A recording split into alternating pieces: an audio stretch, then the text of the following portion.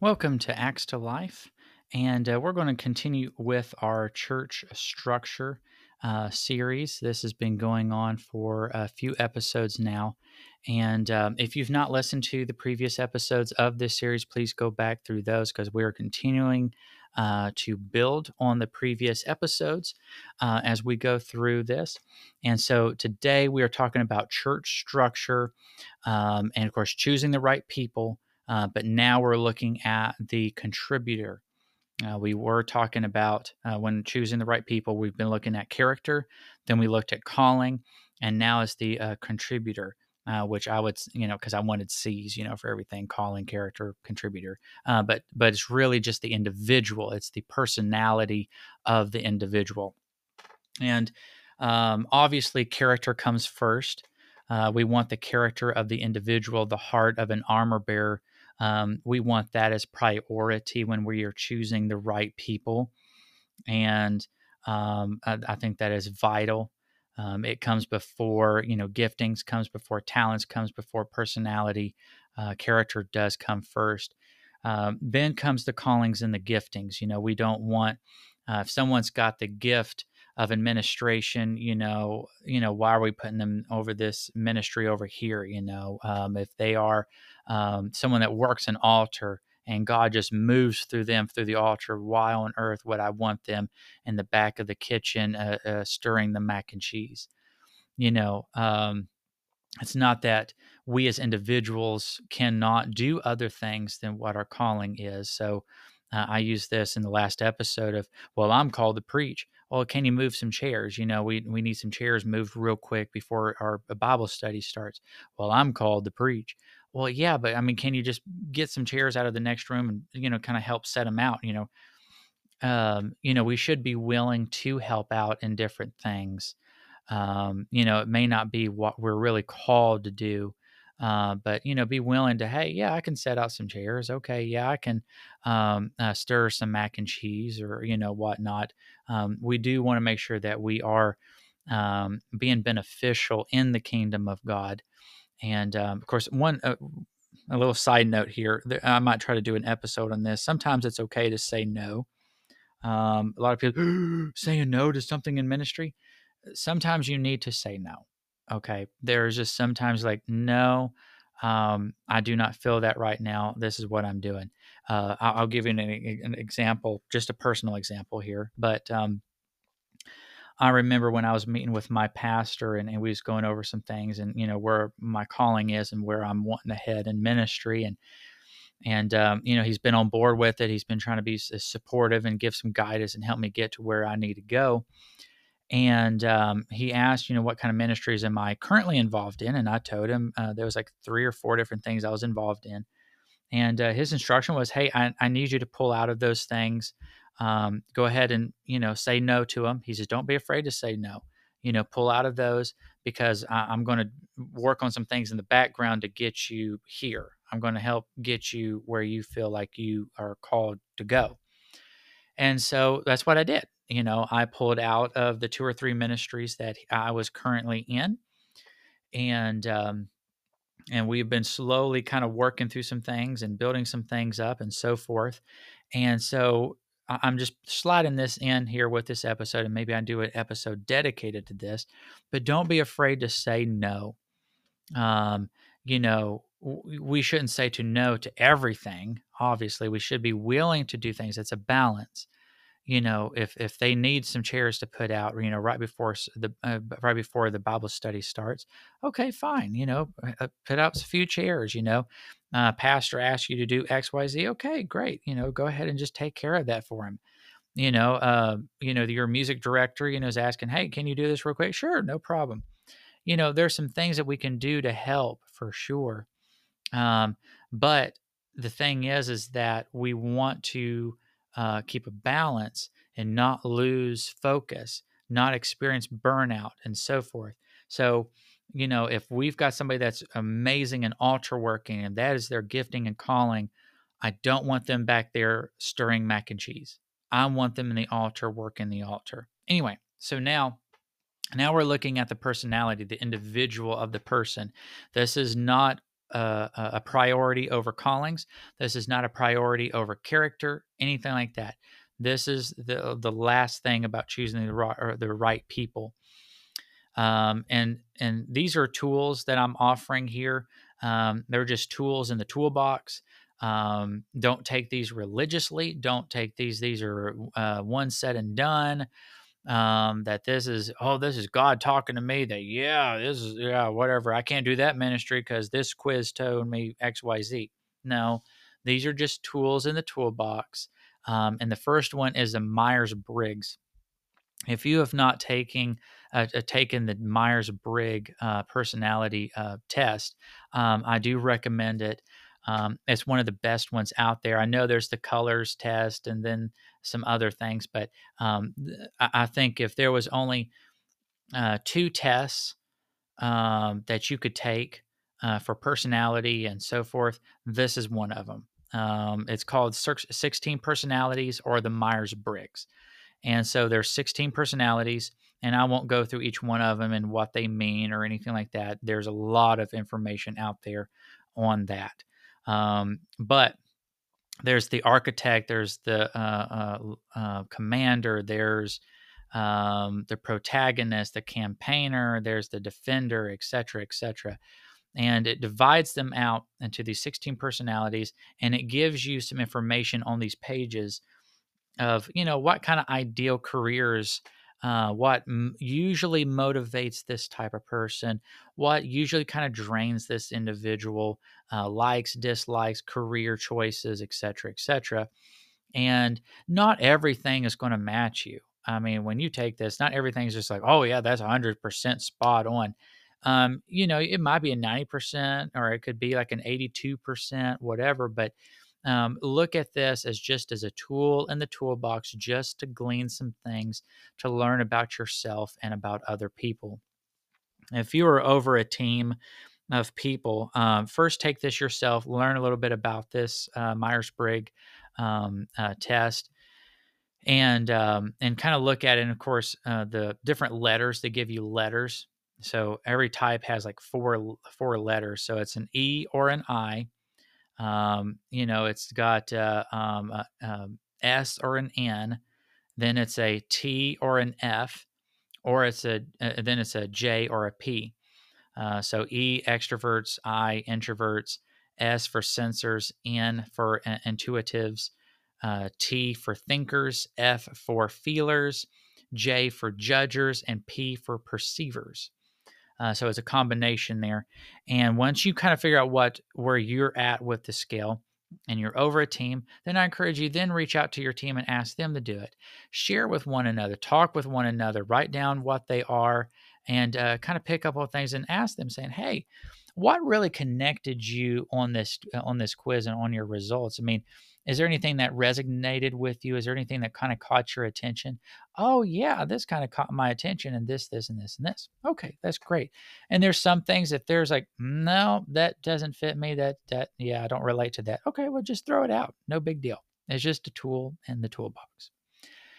Then the second quiz that I recommend is the Enneagram, a tool in the toolbox here. It's another personality quiz that just kind of gives you some more information from a different point of view. It gives 3 different types or categories. It's the heart types, head types, and body types. Heart is really depending on more of the emotional intelligence, their understanding of their reactions and connecting with other people. The head types, they depend more on their intellectual, their cognitive abilities, where they try to make sense of things and they try to navigate the world around them from an intellectual standpoint. And then there's the body types. They depend on more of their instincts. They follow that gut feeling, especially when threats or opportunities arise. And of course, within this, each one of these, so the heart type, there's 3 different ones: the giver, the achiever, and the individualistic.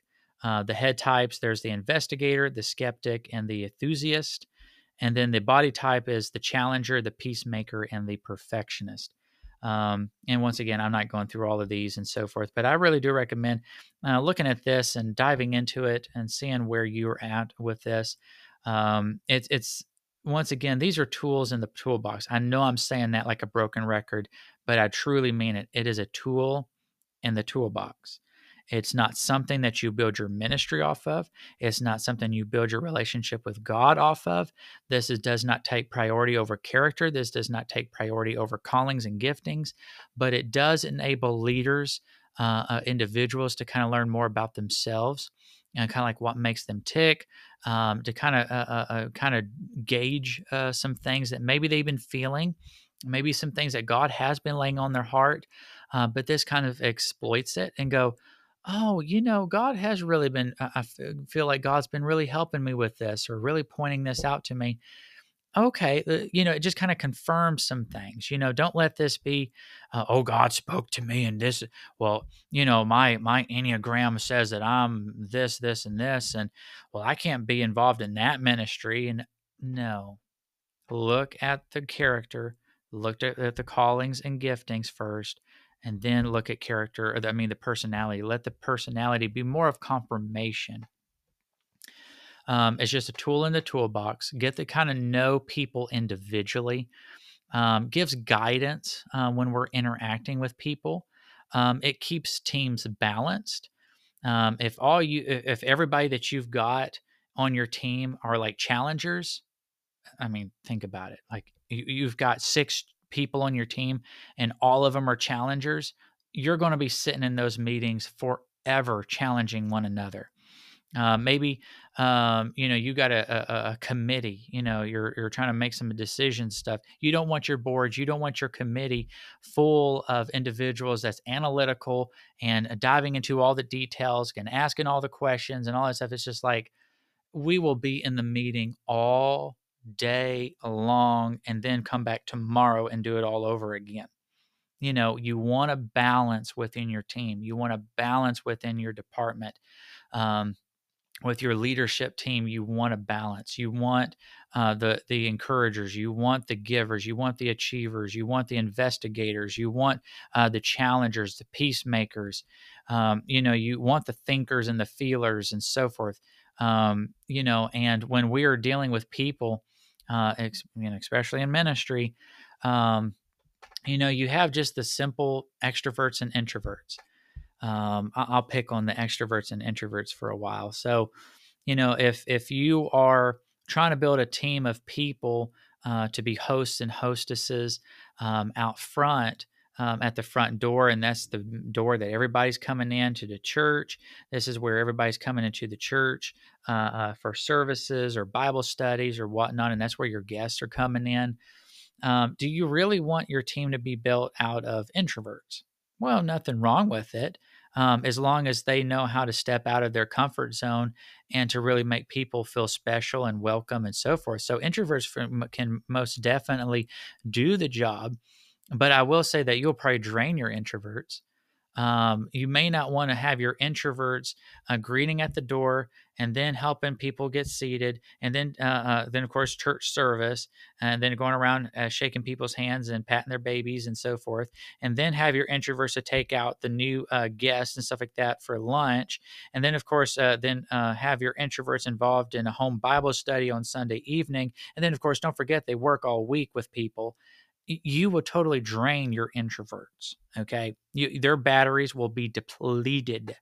So you don't want to do that. But at the same time, you don't want to take your extroverts. Nothing wrong of them stirring the mac and cheese in the back of the kitchen, or maybe they are an intercessor. Maybe you need some people in the back parking lot, kind of giving some guidance and whatever you need in the back there. And there's no other people around. Yeah, can they do it? Sure. Should they be willing to do it? Absolutely. But if you're constantly taking your extroverts and sticking them in a back corner somewhere and there's no people around, you're depleting them as well. And you don't want to do that. Obviously, if the extrovert is all you got to help stir the mac and cheese, well, hey, that's what you got. But we want to make sure that we are sending somebody back. Hey, how you doing? You doing good? Oh yeah, doing great. Just stirring the mac and cheese. Hey, we greatly appreciate you. You are awesome. Thank you for doing this. I know this is not maybe your comfort zone of being back here and stirring the mac and cheese. I know you'd probably rather be somewhere else and interacting and hosting or greeting and stuff like that. But we greatly appreciate you stepping in and filling the void here. You know, um, because we don't want to deplete our introverts and extroverts. We talked about burnout in the last episode, and so we do have to be mindful of our introverts and extroverts. And not everybody is an extreme introvert or an extrovert. Not everybody's just like bouncing off the wall and just happy as happy can be every time they see a person. It's like there's people. Not everybody is just full blown extrovert, right? Many people are somewhere in the middle, and so you have to keep a balance with them. Don't stick them all around people all the time, but at the same time, don't stick them in the back. Okay, you got the point. But using that as an example of introvert versus extrovert. Um, and I'll kind of use another, kind of a silly example, but if they're more of a sensory person, so meaning they're more sensitive in their senses, their eyes, ears, and so forth. A lot of times, those people work really well in the altars because they sense things. They like, something doesn't feel right there, and perhaps I'm not saying that everybody's like this, but perhaps they would have a gifting and calling of discernment. And they also have the natural personality of sensing things. And so with their personality and the spiritual gifting, you probably want that person in the altar. You'll probably want that person in the room somewhere when you're counseling individuals or teaching a home Bible study or whatever, because they'll pick up on things and going, there's something there. That person right over there, they are hungry. They have a need, or God is working on them right now. You want somebody like that that's sensitive within your church services or your altar working and so forth, of picking up those kinds of things. And then, of course, if you take that person and you never stick them around, people, well, you're kind of, I'm not saying you're wasting the talent and gifting and personality, but at the same time, you kind of are if you're hiding someone that has the sensitivity to other people. They sense things. They got the gift of discernment operating in their life. Why on earth would I want them? I'm picking on, if anybody listening to this, if you are in the kitchen stirring mac and cheese at your church, please understand I am not picking on you personally. That I do not mean anything personal by it. Um, I'm just using that as an example that maybe a lot of people would relate to. And if if we're sticking people back there in the kitchen stirring the mac and cheese, I think we're doing a disservice sometimes to people that has the gift of discernment or whatnot, where we want them working in the altar. We want that extrovert, or we want that person that's got a balance, to be greeting, or we want this person over here because they got the gifting, the calling, but also they've got the personality that fits that so well. We don't really, we have to be careful with putting this very extreme extrovert, a sensory, feeling a person in an administrative role. Can they do it? I'm sure there are many successful people out there working in ministry that's doing administrative work who are extroverted sensory feelers. I'm sure there are. Um, However, um, there are some people we may not want to put in that kind of position, because if they're extroverted, they're drawing their energy from being around people. If they're a sensory person, then they could be easily distracted by the senses. And then if they're a feeler, then they kind of go by that, that gut feeling of what they're feeling from off of people and their emotions and so forth. And you sit them down and say, hey, I want you to handle the church finances. And while you're handling the church finances, church is going on, and they're sensing and they're feeling, and they're the Spirit's moving, and they're amped up because of the people around them, and they're going to have a hard time focusing. They still can do a good job, but just something to think about. Once again, personality does not take priority over character, giftings, and callings, but is just a tool in the toolbox when we are investigating things and trying to figure out where to put people and to build the right team. So we're about 20 minutes into um, um, the lesson here, the episode. So I want to recap just a few things to close out this church structure, choosing the right people, because we first talked about in this series, at least within choosing the right people, biblical requirements of character, the armor bearer, hey, whatever is in your heart, Jonathan, as that armor bearer was saying, hey, that's what we're going to do. Do all that is in thine heart. I am with thee according to thine heart, right? And, the armor bearer, they serve, they protect, and they fight, right? We want somebody who's going to add value to the ministry, to the team, and to the church. That's the character.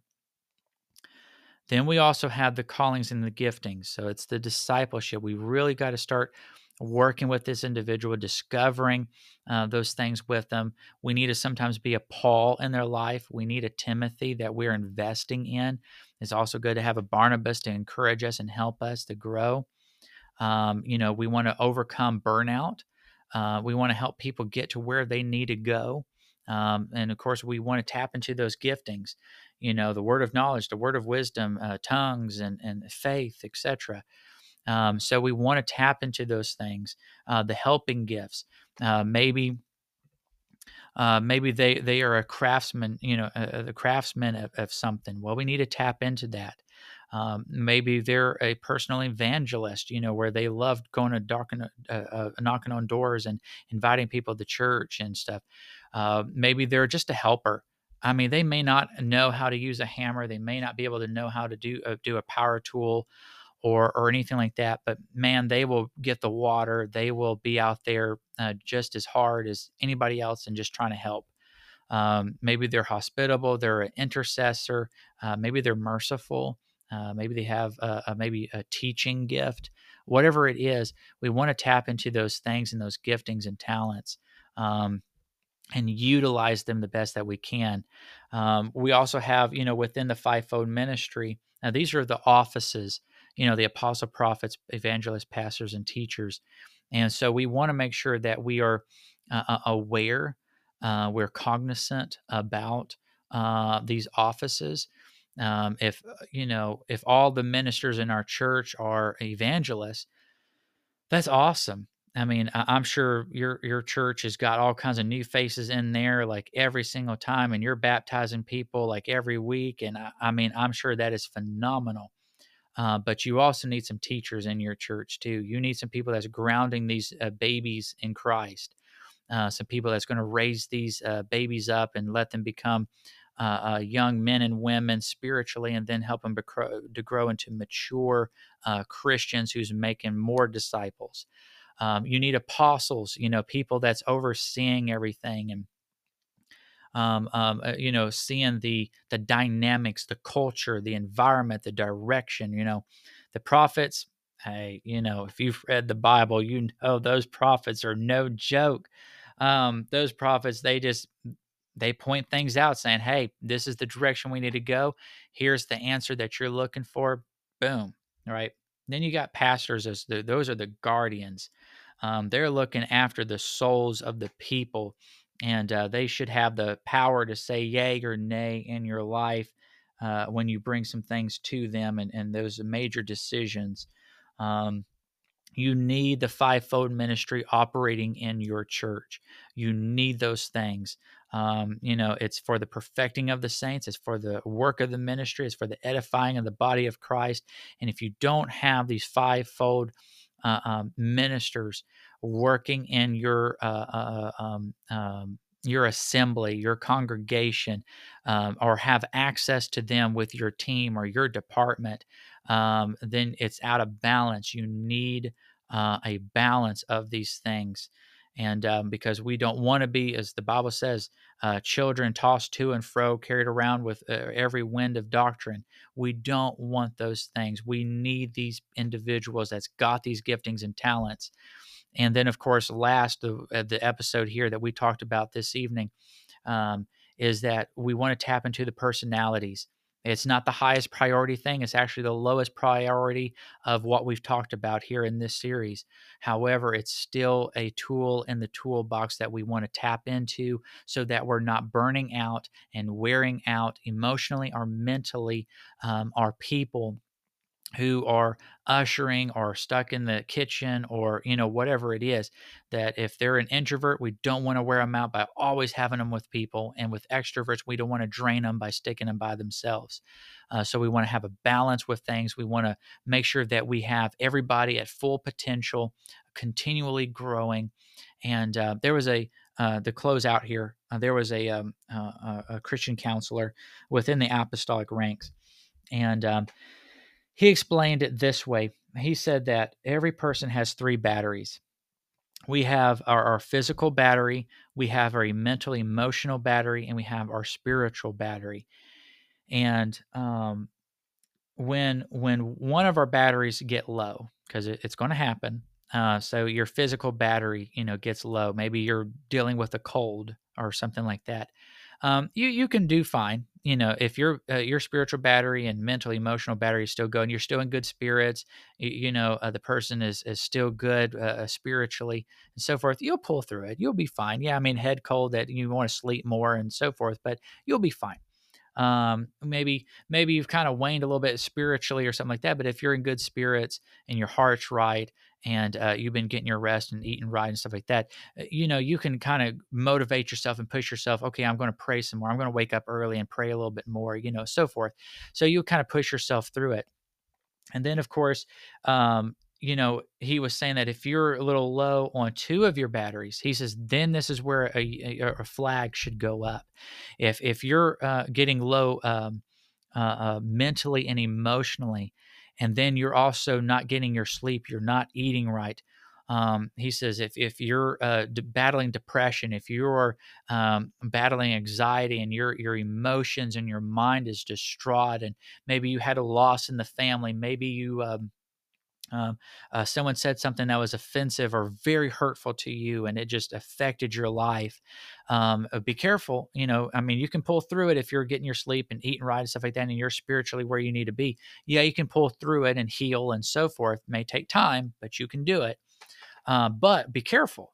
Be careful in that time, because if you start missing hours of sleep, and you're starting to eat unhealthy, and then your physical health starts being affected, and then you're starting dealing with the head cold or whatever.